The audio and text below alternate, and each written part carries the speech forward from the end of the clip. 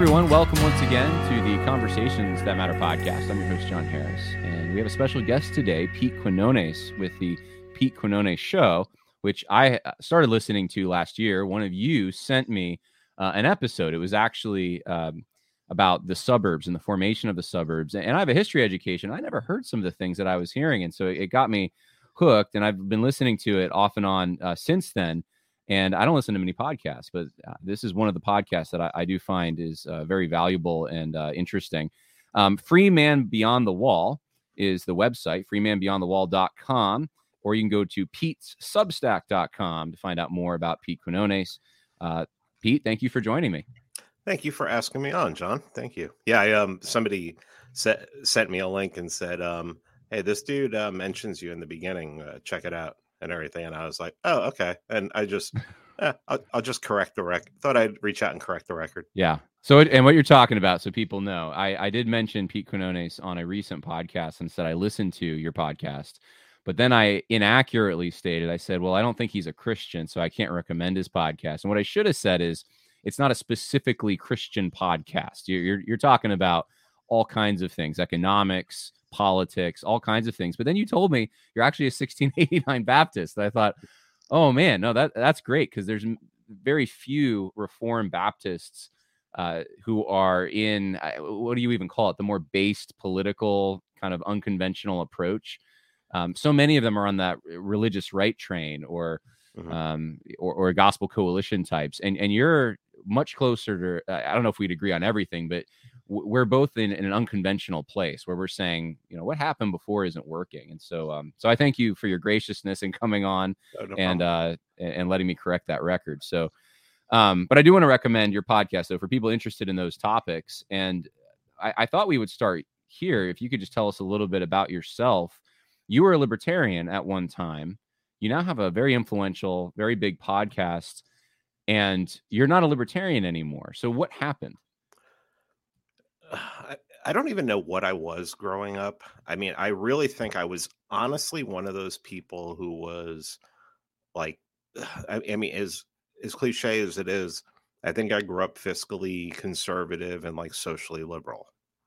And after 9/11, you look at 9/11 and if you lived through it and you were an adult on 9/11, like I was, it was jarring. And you didn't know what to do. Luckily, I had a friend who had been studying who Osama bin Laden was for years and everything. And he actually was like the first person to ever put it in my head that, he was in Afghanistan and he was working with the Americans. He could be an asset. And I'm like, oh, okay. But I mean, after 9/11, it's like I come into that not really having a background in politics, even a basic like, poli-sci kind of background.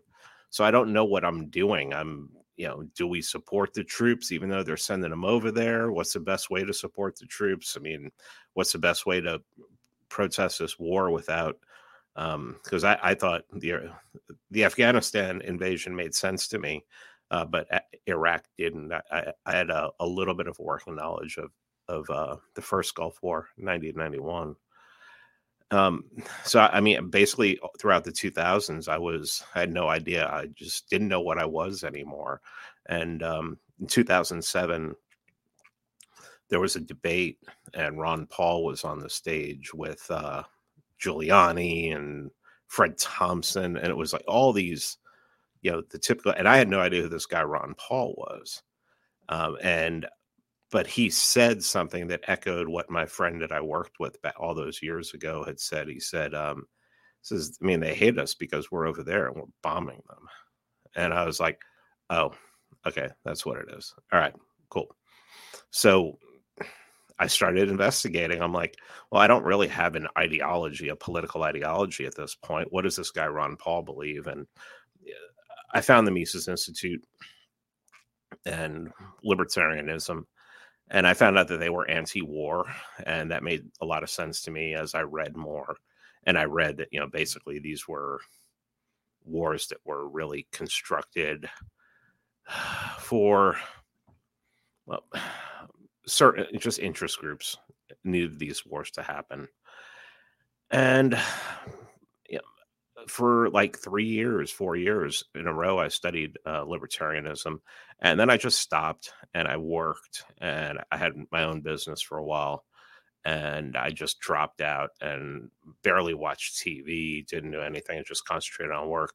And around 2016, well, late 2015, when Trump joined the circus, I thought this is going to be interesting. So I resurrected my old Twitter account from 2008, 2009, and just started basically posting. And then I saw that memes were still a thing. I mean, I was looking at memes on E-Bombs World in 2003 and 2002.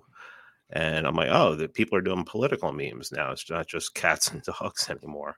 And so I started making some, and I started growing a following. And around summer of, I started reading libertarianism again and studying, getting even deeper and deeper.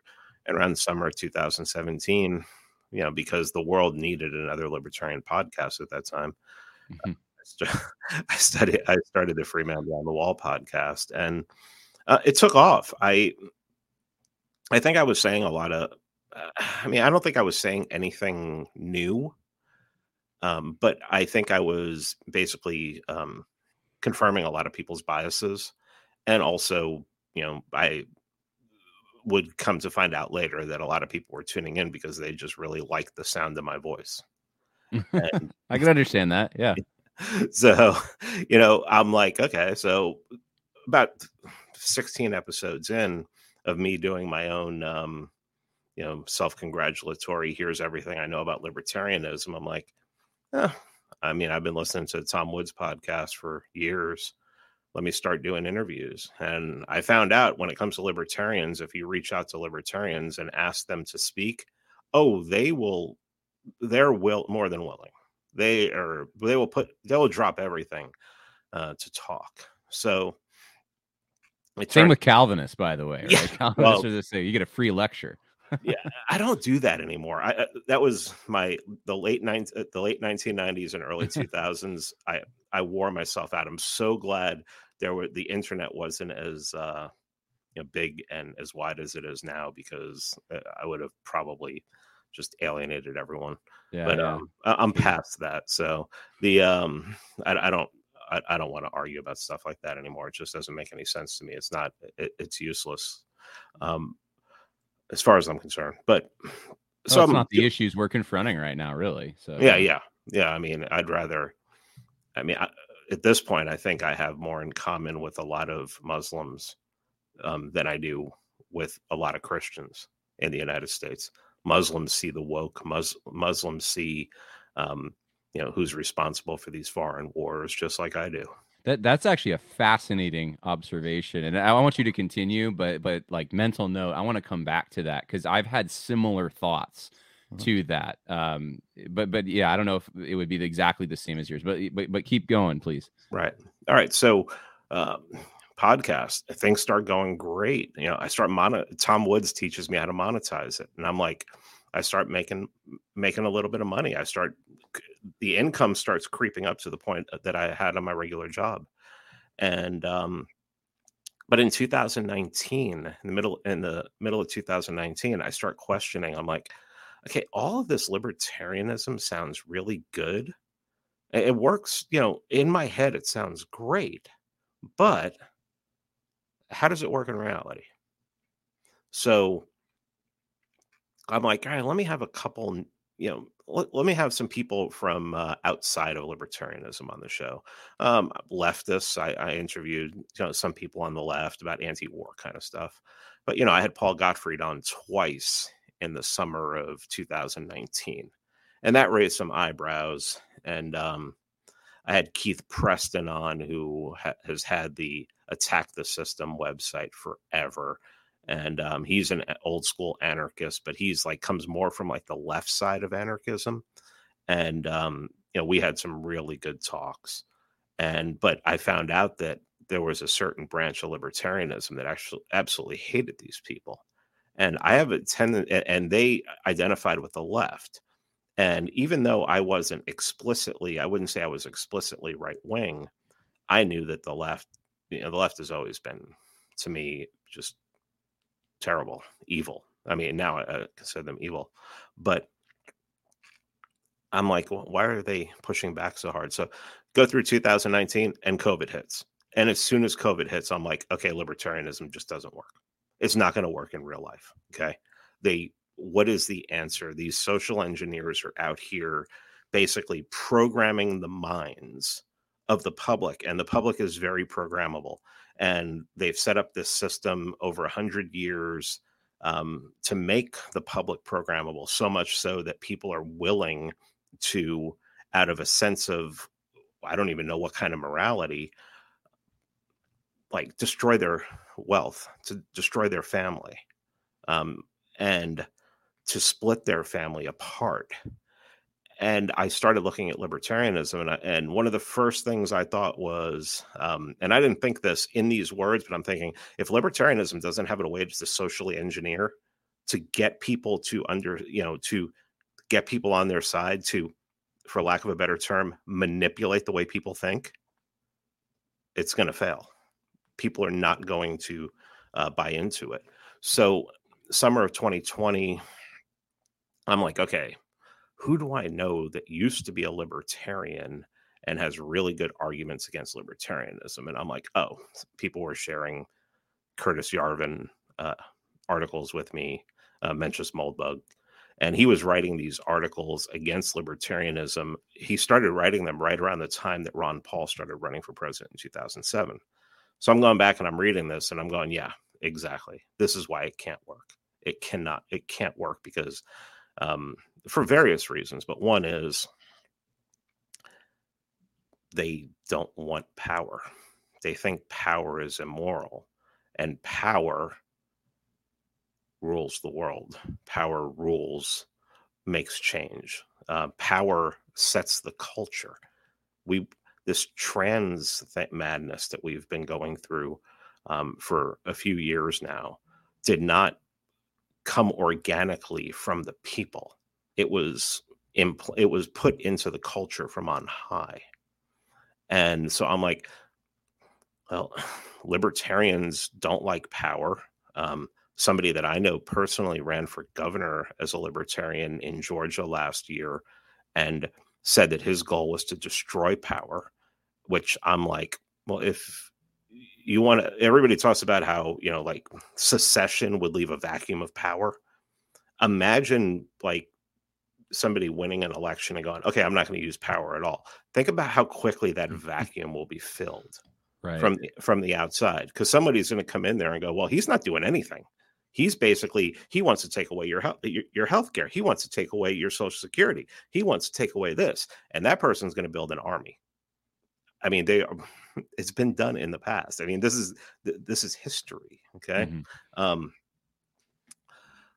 It's the founding of this country was founded on liberty, but they didn't gatekeep people out. The first person who was like, hey, this communism thing, there's this guy, Karl Marx, he's over in, you should check this out. They should have been like, you're on a ship and we're sending you to Europe with all your books. And so I just came to the conclusion that, I mean, libertarianism, there are some good things within libertarian. I believe in private property, but I also believe private property has to have power to enforce it. I believe in negative rights, but somebody has to be able to force negative rights. I mean, me having these fantasies in my mind of being out on my land, on top of my house with a 308, picking off, the hordes that are coming to steal all my stuff. Once the government breaks down, which is what a lot of libertarians want. Oh yeah, the bunker mentality. Yeah. I mean, that's not. No, you need power in order to enforce all these things. And the worst of it came, I think everything went away. All the libertarianism, the morality. Libertarianism is Christianity without Christ. Okay. They promise you heaven, but there's no sacrifice. There's no sacrifice that you have to make. Everybody, they tell you, well, we'll just get rid of the state and everything will be, everybody will just decide to come together in kumbaya. Well, no, that's not how that's going to happen. There are always Yeah. going to be people who are going to say no. You want heaven on earth, but you're not willing to sacrifice for it. And sacrifice means that you have to be vigilant. And vigilance takes force Yeah. when it comes to politics. So, Do you think a lot of these guys, like hardcore libertarians that like to reference the founders and they want to go back to this time, they're just ignoring the fact that at that time we were still somewhat pre-modern, and there were already mechanisms to check and to promote self-government, and the assumption was that a natural aristocracy was already present and would continue, and those things are all gone now, Mhm. and that's part of the difference in circumstances. Yeah, I think that, well, they don't. One of the things that a lot of libertarians eschew is culture. They don't Yes. realize that there are different cultures out there. They actually hate cultures because if people are holding on to a culture, they don't want to go and join them. They don't want to, abide by their version of the non-aggression principle. Um, but also, you have to realize that the founders were really one culture. I mean, they were, like you used the word, they were an aristocracy. Yeah, and Mhm. I have no problem with aristocracy because I have no problem with hierarchy. And hierarchy, I had somebody just a month ago on Twitter. This is somebody who I've known of on Twitter forever say, hierarchy is not necessary in life. Yeah. And then I'll have people say, well, that's just one person. No, that's not just one person on Twitter. That is a lot of people. That is what a lot of libertarians think, and it's very leftist. That's another thing. Another reason why I left libertarianism is because I realized it was leftist, and even if there were libertarians who didn't think that they were leftist because they held some right values, there were still leftists because basically the a lot of the things that they advocate for that the regime in charge will actually give them always benefit the left. Gay marriage, legalizing drugs, all these are all things that benefit the left. The whole Roe being overturned last year, I mean, that was a shock. It was a welcome. It was a welcome shock. My monitor just went out. Oh, It was you're it good. was a it was a welcome shock, but it also didn't. It cost Republicans politically, didn't it? They thought they were going to have a red wave, and I'm one of those people who is pretty much fully convinced that one of the main reasons why the Republicans didn't have that red wave in 2022 was because Roe was overturned. I think that that's just how far gone the quote unquote right is in this country. The right in this country is is just as leftist as the left is. It's just a couple issues. I mean, it's just a couple issues that are social. But no. When was the last time you heard a Christian decrying gay marriage? Oh, yeah, publicly, they'll talk about family values. They don't talk about that anymore. Yeah, you don't Yeah, get specific. No one's being specific. In 2008, Barack Obama and Hillary Clinton were against gay marriage, yeah. and now in 2012, Barack Obama was for gay marriage, and now conservatives, even Christian conservatives, Oh, yeah. don't talk about gay. I mean, Or they, you have like the Daily Wire, the Blaze, or the PragerU all congratulating Dave Rubin on his oh yeah, surrogacy. Like, oh yeah. what is that? I mean, So, the this is the problem with people who think that they're on the right. I have some rules of yeah, I see you doing these certain things. I don't consider you to be a right winger. If you use the term racist, you're not a right winger. agreed. You're using the left's language. You're playing on their field using their language, and they make all the rules. Um, if you if if you think somebody is more right wing than you, as a right winger, if you think somebody's going too far to the right and you start calling them a fascist, you're not on the right. You're not an ally of mine. Yeah. You're using the left's language, and you are basically doing what the left is. You are basically, what you're doing is you're defending the left and holding up the left's values while you're punching to the right. Mm-hmm. And that's what the left does. They reach out to the left, punch to the right. And it's exactly what most of the right does. It's what the Daily Wire people do. Mm-hmm. It's what, um, I don't, I like Blaze a lot, probably the best out of all of them, but PragerU, these are all ones that reach out to the left when the left does something that they like. Oh, the James Lindsays of the world. I mean, these people they're snakes. They're snakes in the grass. They're not helping. I don't care. Oh, James Lindsay explains woke. Paul Gottfried did that in 1999 and 2001. Yeah. Why are you pandering to this guy who has basically said that if he had the choice between woke and right-wing authoritarianism, he would choose woke? Okay, or right-wing, not even right-wing authoritarianism, like any kind of right that has power, that wants to use power. People don't really care that the left uses power. As soon as someone sees a right-winger being like, okay, we need to use power, immediately the training since World War II, all that training since World War II kicks in, all that programming. That what I call, I think it was part of MK Ultra. All that friggin' programming goes into their mind where they're like, well, no, we're going to become the Nazis. And I thought, how they say like, there's going to be a swing back. They've gone so far left. There's going to be a swing back. At this point, they're so far left. The swing back would be in the middle. Oh, sure. Yeah. Swing back would be another iteration of leftism. It's not it'd even... be the 90s. It'd be like James Lindsay. James Lindsay, who thinks the 90s, if we just go back to the 90s, everything would be okay. Really? Were you alive in the 90s? I was an adult in the 90s. The 90s was terrible. The 90s was awful. There were kids in the hall were making fun of woke culture in 1991. I mean, it isn't the. Well, that's 90s. Where we got political correctness originally. I think the word was popularized in the early 90s, right? Yeah. In the 90s. What? Okay, maybe the 1490s. We'll go back there. Well, this gets to what you said earlier about the comment you made about Muslims. I had a similar, not exact, but a similar trajectory. At my first presidential election, I think I voted for Bob Barr, and I was a libertarian, and I don't know if Bob Barr.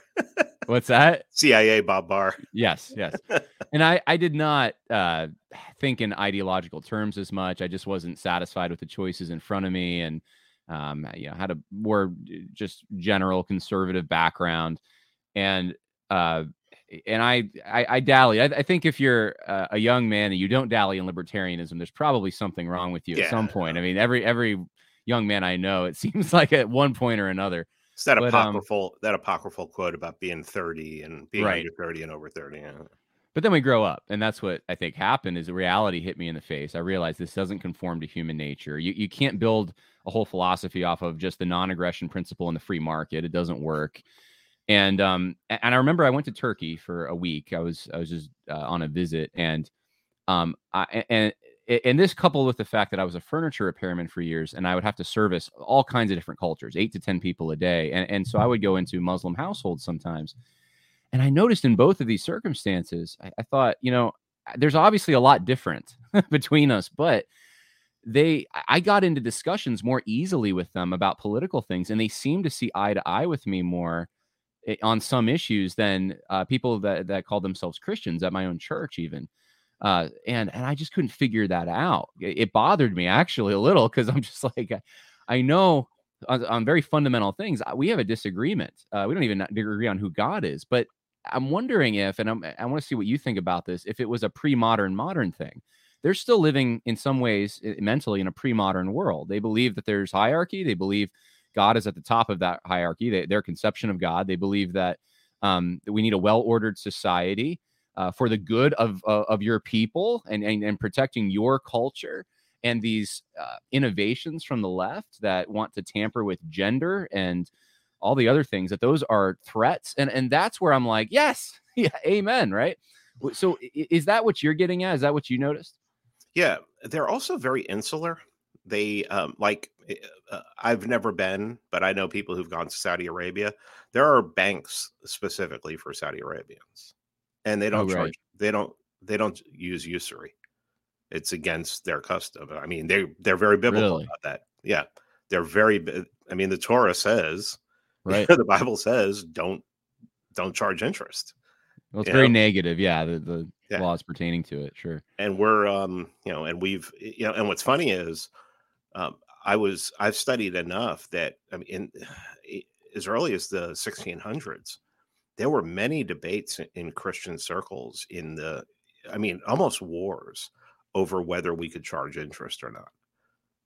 And Christians read the Bible up until a certain point and they were like, we can't violate God's law. We Right. can't do that. And they were convinced it was the way to go. Well, now But you don't even have that discussion. We just all yeah, assume yeah, interest is that fine. discussion, and it's like I said to my partner Chris, I have a company that makes documentaries, and he's my partner, and I told him, I said, "Look, Yeah, I didn't think it was your gay husband. Just yeah, yeah." thanks for clarifying for everyone. Well, no, I wanted to say who he is because he's really impressive, Chris Kofer, and Hmm. he directed both of the documentaries that we've made, and I said to him, he's like, "Where are you at recently?" And I said, "Man, I'm at the point where I think that usury is evil." And he's like, he starts going into all the libertarian Austrian economics. Well, I mean, who's going to who's going to start a bank? Who's going to do if you can't charge interest? Who's going to? And I'm like, dude, I know. These are the things I struggle with too. But I mean, since you there are a lot of things that you can look at that happen in the world that since then it seems we're going all downhill. Yeah. And that is the accepting, Christians in Europe accepting usury as as something that is to be normalized, is just a way of life. And I'm looking back and I'm like, how do we get here? That's how do we get from a serf in Europe who worked 3 hours a day in the field, spent the whole rest of the day doing whatever he wanted, and his feudal lord didn't really care what he did on a day-to-day basis as long as he had his tribute paid at the end of the month. I've had jobs where I've worked 6 days a week, 10 hours a day, had no life for 5 or 6 years. Kids who don't know their parents. How do we get there?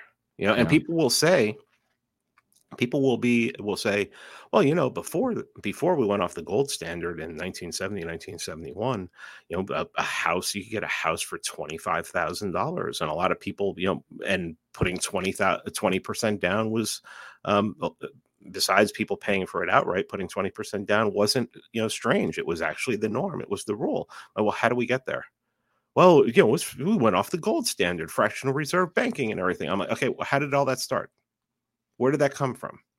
It came first from abandoning usury. And I know that there were a lot of kings that weren't good. They would clip coins. They would, the gold, they would mix the gold so it wasn't 100% pure gold. Sure, I know that. Okay. What does that have to do with the fact of where we are right now? You're bringing up something that I think libertarians often miss, is that the moral issues they're integrated with. You can't separate them from fiscal issues, and the market is moral. Like you can't just divorce them and say that no, what's good for the market is what's good for public policy, and that's what we're going to do. And morality is a separate issue. That's a personal decision. No, they're integrated, Right. And I think that was one of the things that woke me up to this. Now, not on the usury issue as much, but now that you bring that up, I mean, that's just one of probably hundreds of issues that we have capitulated on over the course of centuries, that our ancestors would just look at us probably like cross-eyed and just wonder what in the world we're thinking. What are we doing? Even the concept. I was talking to someone the other day about voting, right, and just voting and secession, right. So the fact that for most of human history, universal voting, universal suffrage was not the norm. People would have thought you were crazy if you suggested that. And now they think you're crazy if you just say that, well, maybe we ought to have some kind of a standard. I mean, they think you're crazy if you want ID, right? Same thing with, we have 50 states. If we lose Alaska, or if we combine Oregon, or if we, split Texas up or whatever, like somehow that's threatening some innate idea. And it's like, but that's how we got here. Isn't that the American Revolution? We separated from Great Britain. Wasn't that these unconventional approaches are what younger people, I find, young men especially, are now attracted to, because they realize, but that just makes sense. But there's something ingrained that's holding us back from considering these options. What do you think that is? What do you think is at the heart of this? You mentioned a libertarianism being a religion without Christ. I mean, do you see liberalism that way too? That these are religious movements essentially that are masked as. There's no difference between libertarianism and liberalism. That's where libertarianism came from. Paul Gottfried, rightly points out that what's called liberalism has morphed. Liberalism used to be, live and let live, individual rights, basically what the founding was liberal. I mean, when people say that the founders were conservative, I'm like, if the founders were conservative, they would have been fighting for George III. That's literally what conserving means, is you are trying to conserve what came before you. The founders were liberals. They wanted something new. Isn't that what liberals want? They want something new. The new thing, the new shiny thing, trans rights. I mean, just anything that they can glom onto. I mean, I really... What is it? I can see the founders being conservative in the sense of like wanting to keep their local governments with more authority over the crown. Where King George would like disband local parliaments and stuff like that. I mean, I could kind of see that being conservative, but you're right. I think what you're saying about like they were appealing to these universal principles and so forth. Yeah, I mean, you have to see that in their writings. Right. I mean, they all, almost to a man, were inspired by the Enlightenment. What is Enlightenment thinking? It's anti-church. It's anti-church. The Enlightenment is anti-church, 100% right. Anti-church. What came before? They're against what came before. And, well, I mean, if you don't have throne and altar, what do people do? What do we know inherently as Christians? We know that people inherently look to worship. They want something to worship. They are looking for, it's in their bones. If they're not worshiping God, they're worshiping politics. They're worshiping something. They're finding something. Ted Kaczynski does a great job of pointing this out at the beginning of his manifesto. The first 30 seconds, he just talks about the liberal. He explains how the liberal, if the world was perfect, the leftist would have to create strife in order to have something to fix. Something would have to go. They can't have it. They can't allow it because they need something. They need things to constantly be changing. Where people on the right have a tendency to just be like, same as it was yesterday. I'm good with that. Right. But I mean, it went wrong. I mean, if you just want to stay in the United States, I mean, it went wrong with. I mean, I guess the biggest one is to start with, the War of Northern Aggression. I mean, it was, what was it? It was a bunch of people basically exercising their sovereignty and invoking God in order to do it. Now, I mean, maybe they shouldn't have. Maybe they should have kept the compact. But when you look and you examine the fruits of what happened, well, I mean, that's when the country starts going downhill. Early 1900s, the Teddy Roosevelt kind of people. Now you have wars going overseas for wars. Philippines, things like that. Then World War One, and World War One just basically cinches it all. We're not going to get into vote for me, and we won't get into World War One. We'll get into World War One. Get into World War One. What happens? You have World War One allows the Bolshevik Revolution in Russia to happen. World War One, because of the Treaty of Versailles and the Allied blockade, causes the National Socialists to rise up.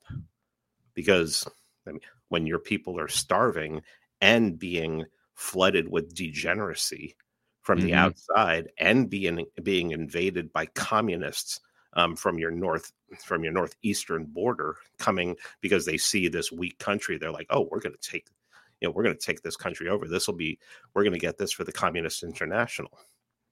Well, what happens? Yeah. Eventually you're going to have World War II.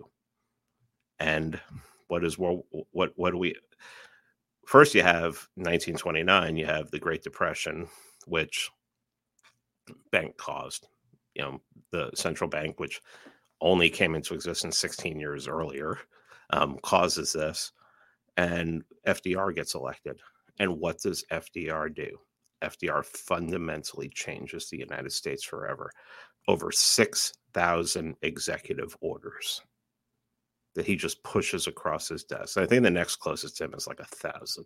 Yeah, I didn't even know it was that many. That's pretty crazy. 6,000 executive orders he just pushes across his desk. Someone please fact check me and yell at me if I'm wrong. But and he basically rewrites the Constitution.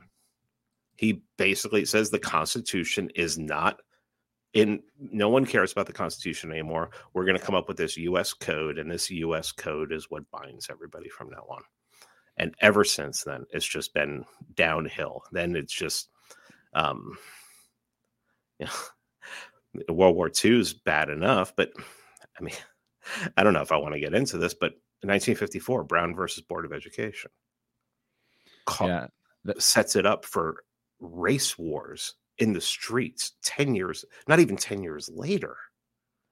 Yeah. And it's like, and this wasn't, there weren't people out in the streets protesting saying, we need the schools integrated. We need the schools integrated. No, this was forced upon people. And now people can take a moral position and say, well, they should have been segregated in the first place. Okay, well, maybe. Okay. But what happened when they did it? What happened when they did? I mean, I just finished reading a whole book on my podcast in 12 episodes called Race War in High School. Yep. And it just details what the New York City public school went through because of integration, forced integration, a school that went from a majority white population to a majority black population in the span of 6 years, culminating in a teacher being set on fire. Yeah. And it's, you can make the argument, just leave people alone. People will come together if they want to. People will self-segregate if they want to. All of that is perfectly fine. It's perfectly fine. People all over the world do it. There's no reason that the United States has to be different than everywhere else. And then, of course, you see in the last, 20 years? Yeah, now every country in Europe has to be like us. And their crime rates or their rape rates are skyrocketing. The murder rates are skyrocketing. Yeah. I mean, this isn't, there's no one you can elect to do this. I mean, well, maybe. This can't be done by law. This can't be done by laws. This can't be done. I mean, you could basically remove from this society everybody you think is a problem. And it won't change the fact that we think a certain way. We continue to think, I call it the spirit of the age. We have this spirit of the age that causes us to, jump to, oh, you're a racist if you don't want to, if you don't want to live in a neighborhood that's predominantly of another color. You're a racist. And this is somebody on the right saying stuff like this. It's like, we're in trouble. I mean, localism is really until, I think we're looking for a Franco figure to come along and fix this. like a right-wing authority. I mean, Paul Gottfried said this on my show recently. He said he believes the only thing that can defeat woke is that a right-wing authoritarian is going to rise up and is going to have the military and the police on their side, and they are going to crush these people. And Yeah. why does he believe that? Because that's what history tells us happens. Yeah, and I think a lot of young men, especially, are starting to come to a similar conclusion. I've heard the Franco reference now a number of times. One of the things you said earlier in the podcast, though, just reminded me that libertarians don't tend to take into account culture, and a lot of these things you're talking about, they're cultural, and culture is a sensitive thing. It's like a garden. Like, you don't want to flood it because it needs water. You don't want to put all these other seeds in there that are going to choke out the plants that you have because they might look nice. I mean, I'm sure they will look nice, they're beautiful flowers or whatever, but there's kind of a homeostasis that you have to take into account. And when people want to tamper with culture from the outside by imposing some kind of an abstract concept in their mind that maybe on paper looks good and that would be great, there's all these consequences that arise because they don't take into account human nature and how humans collectively tend to think and act. And so there's a somewhat of a naivete to it. But what for the audience that I have, which is mostly composed of Christians, although we have a few atheists, I think, who enjoy listening, and some other people, but they're not presented with a lot of options, like positive visions. And right now, the only thing positive you've really talked about is localism as a way to let's just assume everyone who's listening is anti-woke, for the most part, in general, the wokeness since 2020. What do you see in localism? What political philosophy would you say you are now? What's the vision that people can look to as something that's hopeful? I mean, waiting for the dictator to come, not dictator, you never said that, but waiting for the authoritarian figure to come, that seems somewhat unlikely. I mean, I think it'll happen. I just don't think it's going to happen in our lifetime, but Okay. which means things are going to have to get a lot worse. But I really think that can be mitigated locally. So I know people, I've been to small towns in this country that, just driving through, like, say, Ohio, Southern Ohio, especially, that they might as well be libertarian. They don't know that they're libertarian. If the cop pulls you over, he knows you, and he's going to be like, come on, man, stop it. Not to speed past old man O'Brien's farm, that he's going to get upset and he's going to call your mom. Yeah, these kind of places where people can still leave their doors open, leave their doors unlocked at night. This is a very libertarian society. It's very high trust, all people who share the same culture.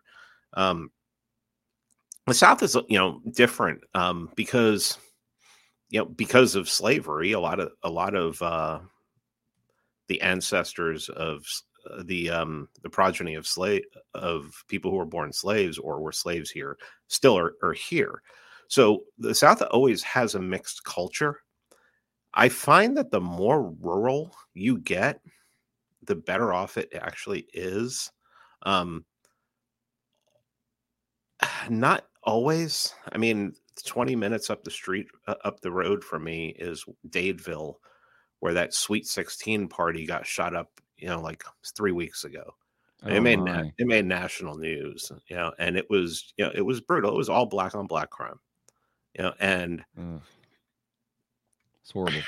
We just, where we are now, we just bought a house on a little bit of land north of here, and where I live now, I live in a college town, and it's bigger than I want. I mean, it's 75,000 people without the students. Mm-hmm. So I wanted 3,000 or less. So we found 3,000 or less. We found a county that is, seems more like, everyone knows each other. And even the little time I've spent up there, just doing getting renovations done and getting everything ready. The restaurants, places we've gone, people are all saying hi to each other because they all know each other. Right. That's different. I mean, that's what's going to save you. You know, if you also this, and this is something that I don't think a lot of people take into consideration. I mean, I think the one libertarian who got it right, got it all right. Well, I mean, except for his anarchism, is Hans Hermann Hoppe. He talked about in 1997. He was talking about localism in 1997. If we would just listened to him in 1997 and started this whole thing, you know, his vision was 10,000 Liechtensteins. You know, Liechtenstein is a little, you know, it's a you know, micronation in the middle of Germany.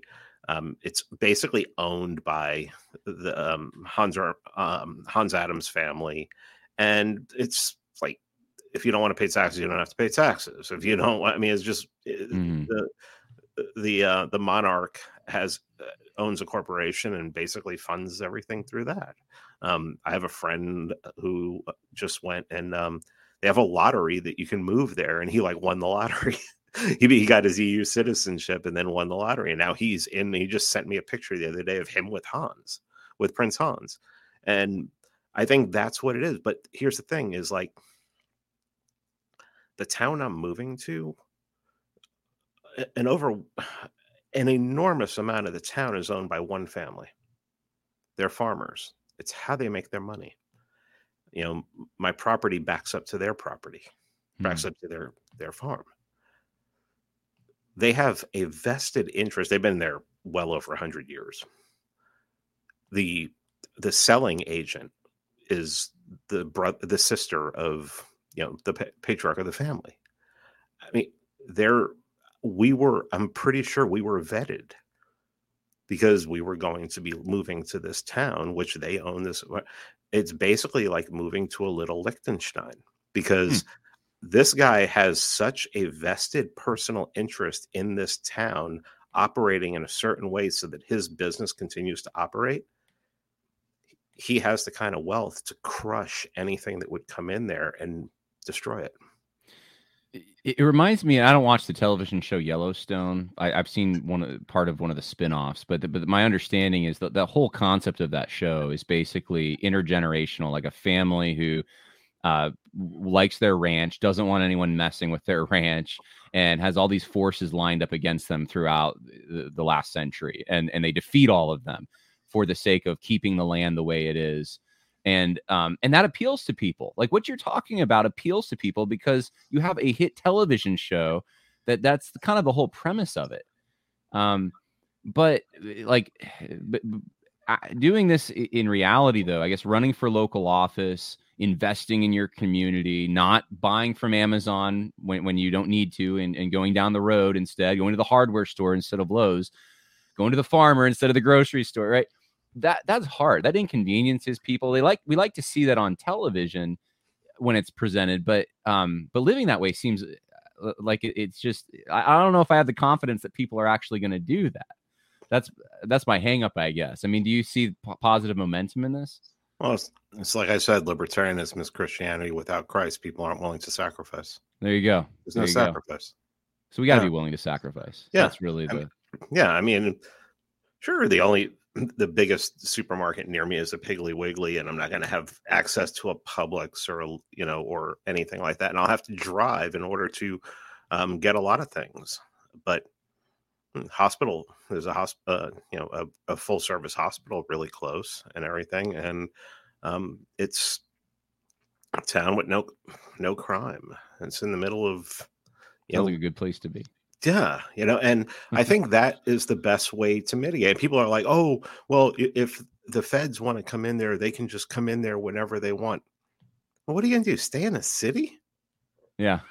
City. I mean, do you know why cities are, fully convinced. You know why cities are as bad as they are? People are not made to live in cities. Oh boy. I hope Tim Keller didn't hear that. Yeah. They're not made to live in cities. What are we talking about? We're talking about what? How many thousands of years of people living an agrarian lifestyle, and then all of a sudden you're just gonna snap your fingers and go into this place and live on top of, just pile each other on top of people. have this theory that I won't. That's It's fine. that might be out of line. But I'll say it privately. Okay. But cities are just. What are they? They were just invented for bankers and politicians. That's it. It's bankers and politicians. That's why Thomas Jefferson, even that leftist. But I agree with him. He's like, well, what are cities made for? Cities are made to construct banks and to construct all these things to suppress the farmer, to suppress the person who's outside of the city. Cities always end up taking all the power. That's why there's all these people on the right now. And when I mean the right, I'm not talking about the boomer con right.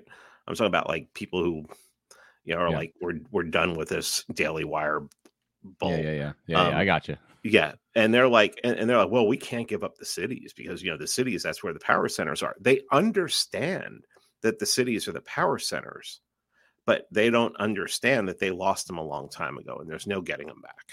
Well, they think that's where culture is produced, instead of an organic approach which was what you're saying, is actually culture is produced at home. It starts when you're young and you're living at home. That's your first community you're born into, and there's obligations in that community, and there's traditions, and that's culture. And if we're hooked into the internet and television all the time, I suppose we're going to be influenced by the cities. But like, I'd rather get rid of those things. I mean, people are listening to this on the internet, but like, they're tools. But what I mean is like, let's spend more time, as you used to say, with the people around us, and less time watching television shows, right? That will be the solution, not creating better television shows. We're going to beat the left at its own game by making, that's part of the problem, is people are hooked into those things instead of their local attachments. I mean, if you're in a small town and your town is getting a Starbucks, if your first response is, yay, we're getting a Starbucks, and not, let's make sure we never get a Starbucks in this town, you haven't picked up on, you haven't gotten it yet. You just haven't gotten it yet. I mean, this is not, it's, I know when you tell people to go read a murderer, they don't want, but Ted Kaczynski figured this out in his manifesto, his Industrial Society and Its Future. Everybody thinks that that's this book like Al Gore, it's like an Al Gore book or something. No, he's talking about the human condition, what technology did to humans, how humans used to get up, go to work in the field, sometimes have to fight for their survival. And that was something that was fulfilling to them. It was something that became a part of them. It became a part of their chemistry. And then all of a sudden, within the span of like, a couple, 50 years, 100 years, all of this technology is coming in to replace work. All of this, things that people do, things that people make. So is it any wonder why 100 years, 80 years after the Industrial Revolution really kicks off in the United States, women are lining up and going, we need to vote. Yeah. You have all of this do-gooderness. You have, think about this, the progressive movement. I mean, the progressive movement comes into existence right after the Industrial Revolution. And who started the progressive movement? Southern Protestants. Southern Protestants started the political progressive movement? Yeah. I mean, what was Woodrow Wilson's okay, father, Wilson was the person I thought of. Woodrow Wilson's father was a Presbyterian minister from the South. Right. Yeah. Yeah. I mean, and all the and like the progressives that were coming down after the war to basically going down to the South, all the Northerners going. Right. But they were all Protestants. They were sure. Yeah, to bring the Protestant work ethic. Well, how is that work ethic? I mean, the Protestant work ethic is. I hate that. It's such a terrible idea. It's just you don't agree with Max Weber, and yeah, no. I mean, I agree with him on a lot, but not on that. I would trace it to, I think abolitionists, but the reform movements of the 19th century that predated progressivism, that came out of a lot of Unitarianism and Transcendentalism, these rational approaches to, and it did come out of Protestantism. You're absolutely right. But that went south, right? and then I think maybe it got somewhere along the line, the Battle Hymn of the Republic being maybe the first example of this. It got cloaked in red, white, and blue. That this is the American thing is to be this way. Well, that's a subject for another show. Yeah, we're getting of patriotism and Christianity, exactly what that means. Bring in Romans 13 and have a long discussion on that. And I mean, it's all very it's difficult because the time we're living in. We see people being hurt. We see people being destroyed. We see people's lives being destroyed. Whether it be, I don't care what it is. Probably the most obvious thing is like the transgender thing. It seems like, oh, we can't sterilize the next generation. Just, so we'll make them sterilize themselves. We can't force it upon them. So we'll convince them to do it. And, there's very Malthusian ideas associated with it, as far as I'm concerned. But yeah, and then maybe, what does the Christian do about this? Because, I'm one of these people who is, as Protestant as I am, I'm very much a supporter of the Crusades, and I'm very much a supporter of the Inquisition in Spain. It's also my heritage, so I actually know more about the Inquisition than most people do, and I know. You can't drop that on a Protestant podcast within the last few minutes of the podcast, because I'm already going to get a bunch of hate mail, and now, so no, we'll have to talk about that maybe on another podcast. Everything I've studied, but I was raised Catholic, so there's you don't get rid of that. I graduated Catholic high school. You don't get rid of that even when you become Protestant. Well, it's, Catholic, integralists tend to be they're more comfortable with the idea of an authoritarian figure coming in, and of course, some of the people who are detractors of Christian nationalism, which is more of a Protestant project, will say, well, it's just integralism, it's just about authoritarianism. I haven't seen that as much on the Christian nationalist side. There's certainly a desire that, like Stephen Wolfe talks about, this Protestant prince, he's a Christian prince that would come in and do something, but they're very clear that we don't want ecclesiastical power and magisterial power intermingled, that those are separate things. Whereas, with the Catholic view, the integralist view, it seems like that's more, the Pope and the Catholic Church does have somewhat of an authority over the magistrate. But what do you think of that? What do you think of Christian nationalism in the last few minutes here? Because that's the hot topic now, especially with my audience, being debated a lot. I don't know if you've read much on it or. I haven't. I have contact with the other.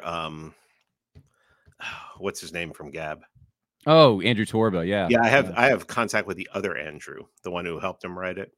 And, Iskar, Andrew Iskar. Yeah. We go back and forth sometimes, but I'm really not that up. I don't know what put it this way. I don't know what their solutions are. I don't know what they've laid out as solutions. To me,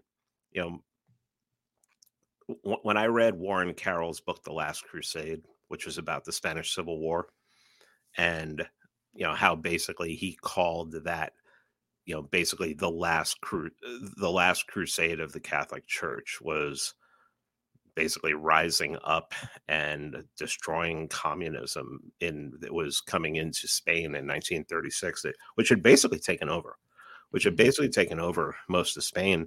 And they started burning the churches down, and they started executing the priests and the nuns and the seminarians. And, it was Franco who said, there were other groups there. The Carlists were the Catholic monarchists, and they were with Franco's group. Franco was more of the nationalist, but he was a Catholic. And then you had the Falange, which were the fascist in Spain. They chose Franco to be their leader, and when they won, Franco just basically became dictator for life. And he kept Spain communist free until 1975 when he died. It's a little more where I'm at. That's a little more where I'm at now. Yeah, I don't. Interesting. And no, that's fascinating. So let me just give you a hypothetical. So you have someone who says, "Hey, look, I'm running for president. But I don't really want to be president. I think we're post-constitutional. It's not working. I'm going to be a king. Yeah, I'm just going to be honest with you. Once I win, I'm going to be a king, or maybe even I don't have to win. Like I'm just, coming in and I'm going to take control." Um, and he has a vision for the local. He wants local communities to be somewhat left alone, allowed to kind of be themselves, but he's going to crack down on the woke mob and what they've. Are you in support of that, Pete Quinones? Is that Absolutely. like your dream to have that Yeah, happen? absolutely. Yeah, Okay. that's what I want. I mean, I don't think there's any other way out of this. And we're not going to liberalize, like James Lindsay says, the only thing that can defeat woke is liberalism. And liberalism hasn't even gotten started. And I'm like, so basically what you're saying is real liberalism has never been tried. Right. Yeah. I mean, Yeah. it's exactly what that tweet said, and I mean, I just don't.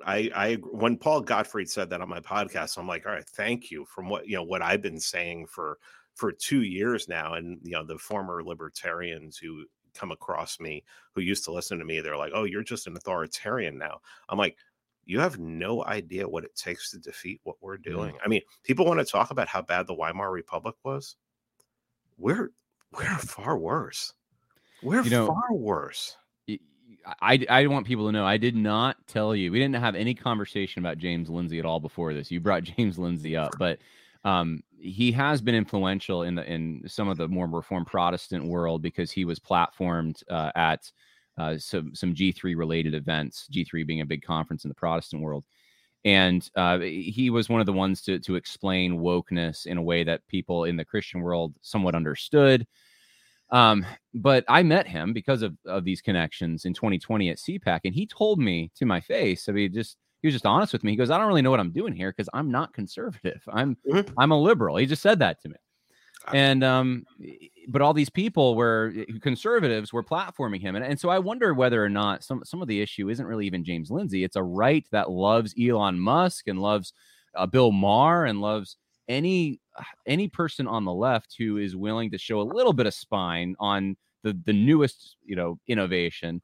They'll rally behind that person and include them as one of their own. When it's like, maybe you can learn from Elon Musk's bravery on some things, but he's not one of you. You need to just make a separation there and say, no, he's.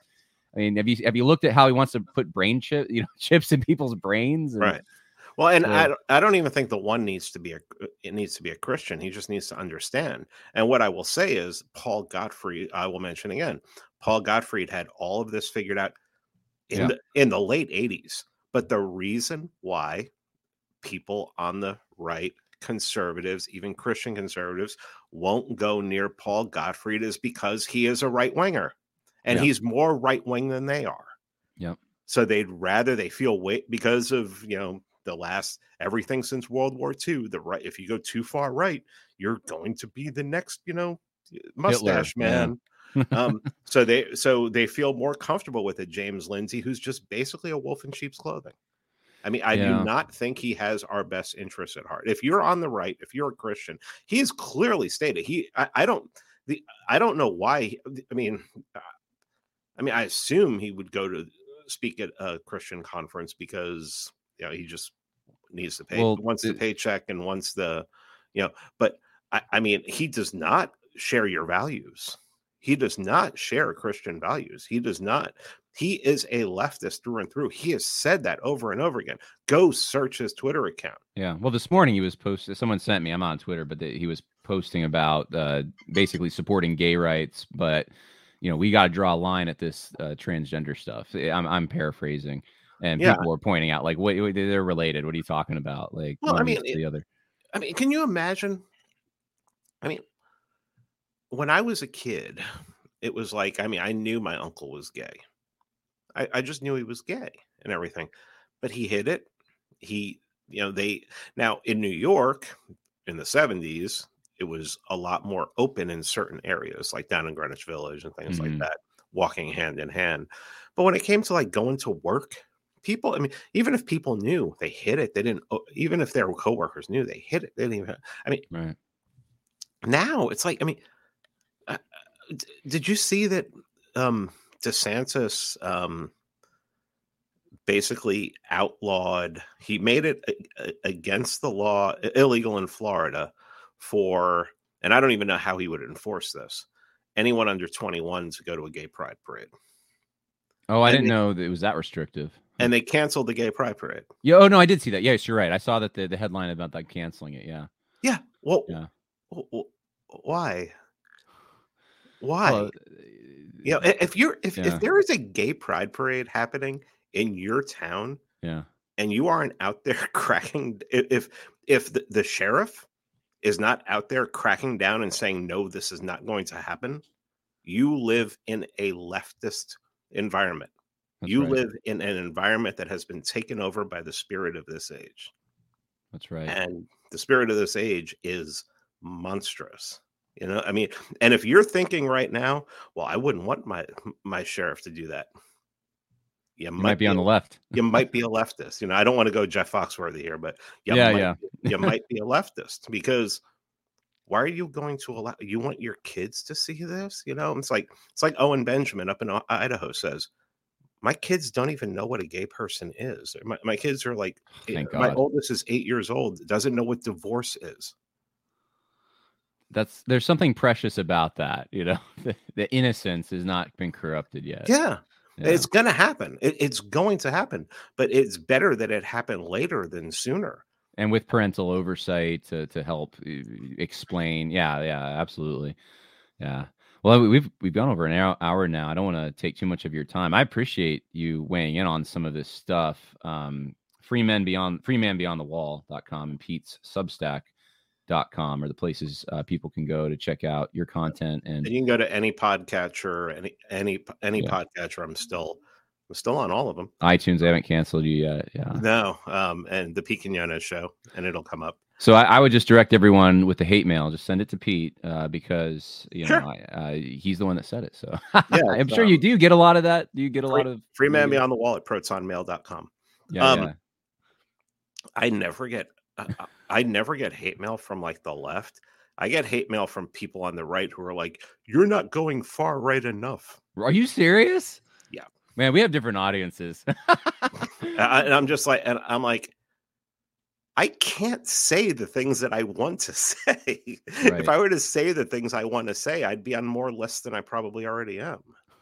Well, the value in this is that we have to have conversations, and what's been going on for the last few decades, but really centuries, it's not working, and people know that it's not working, and all the proposed solutions in the mainstream are just recycled versions of the last 50 years since World War II. There's nothing going back to the deep traditions that we've had over the course of centuries since Christianity that you can draw in the Anglo-Protestant tradition. There's nothing, not even trying to learn from other European traditions or other places. It's just this box we're in. And so I think having you on talking about this, it gets us out of the box a little bit. It challenges us. It makes us ask questions. And that's a good thing. We need more of it. And I appreciate it. Maybe one day we'll have a conversation about how the Protestant Revolution led to trans kids. Oh boy. You know that, I don't know if you're aware, there's a podcast in Moscow, Idaho, the Cross Politics show, and they had a guy saying that Baptist theology led to transgenderism. Are you aware of that or not? I mean, I know that a lot of ortho people will say. I heard Orthodox Christians say recently that Protestantism, interpreting the Bible on your own leads to gay priests. Oh, it's like solo script. Yeah, and it's. I mean, maybe I don't know.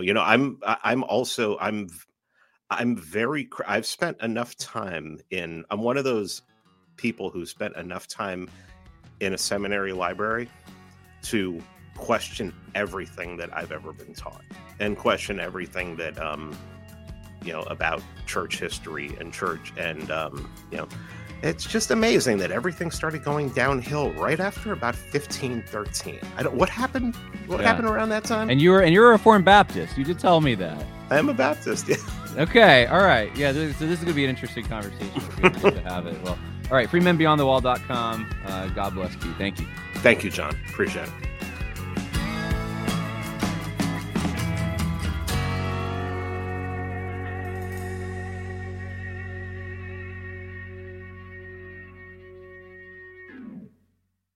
Get ahead of postage rate increases this year with Stamps.com. It's like your own personal post office. Sign up with promo code PROGRAM for a 4-week trial plus free postage and a free digital scale. No long-term commitments or contracts. That's Stamps.com, code PROGRAM. Say goodbye to your credit card rewards. Greedy corporate mega stores, led by Walmart and Target, are pushing for a law in Congress to take away your hard-earned cash back and travel points to line their pockets. The Durbin-Marshall credit card bill would enact harmful credit card routing mandates that would end credit card rewards as we know it. If you love your credit card rewards, tell your lawmakers, hands off my rewards. Tell them to oppose the Durbin-Marshall credit card bill.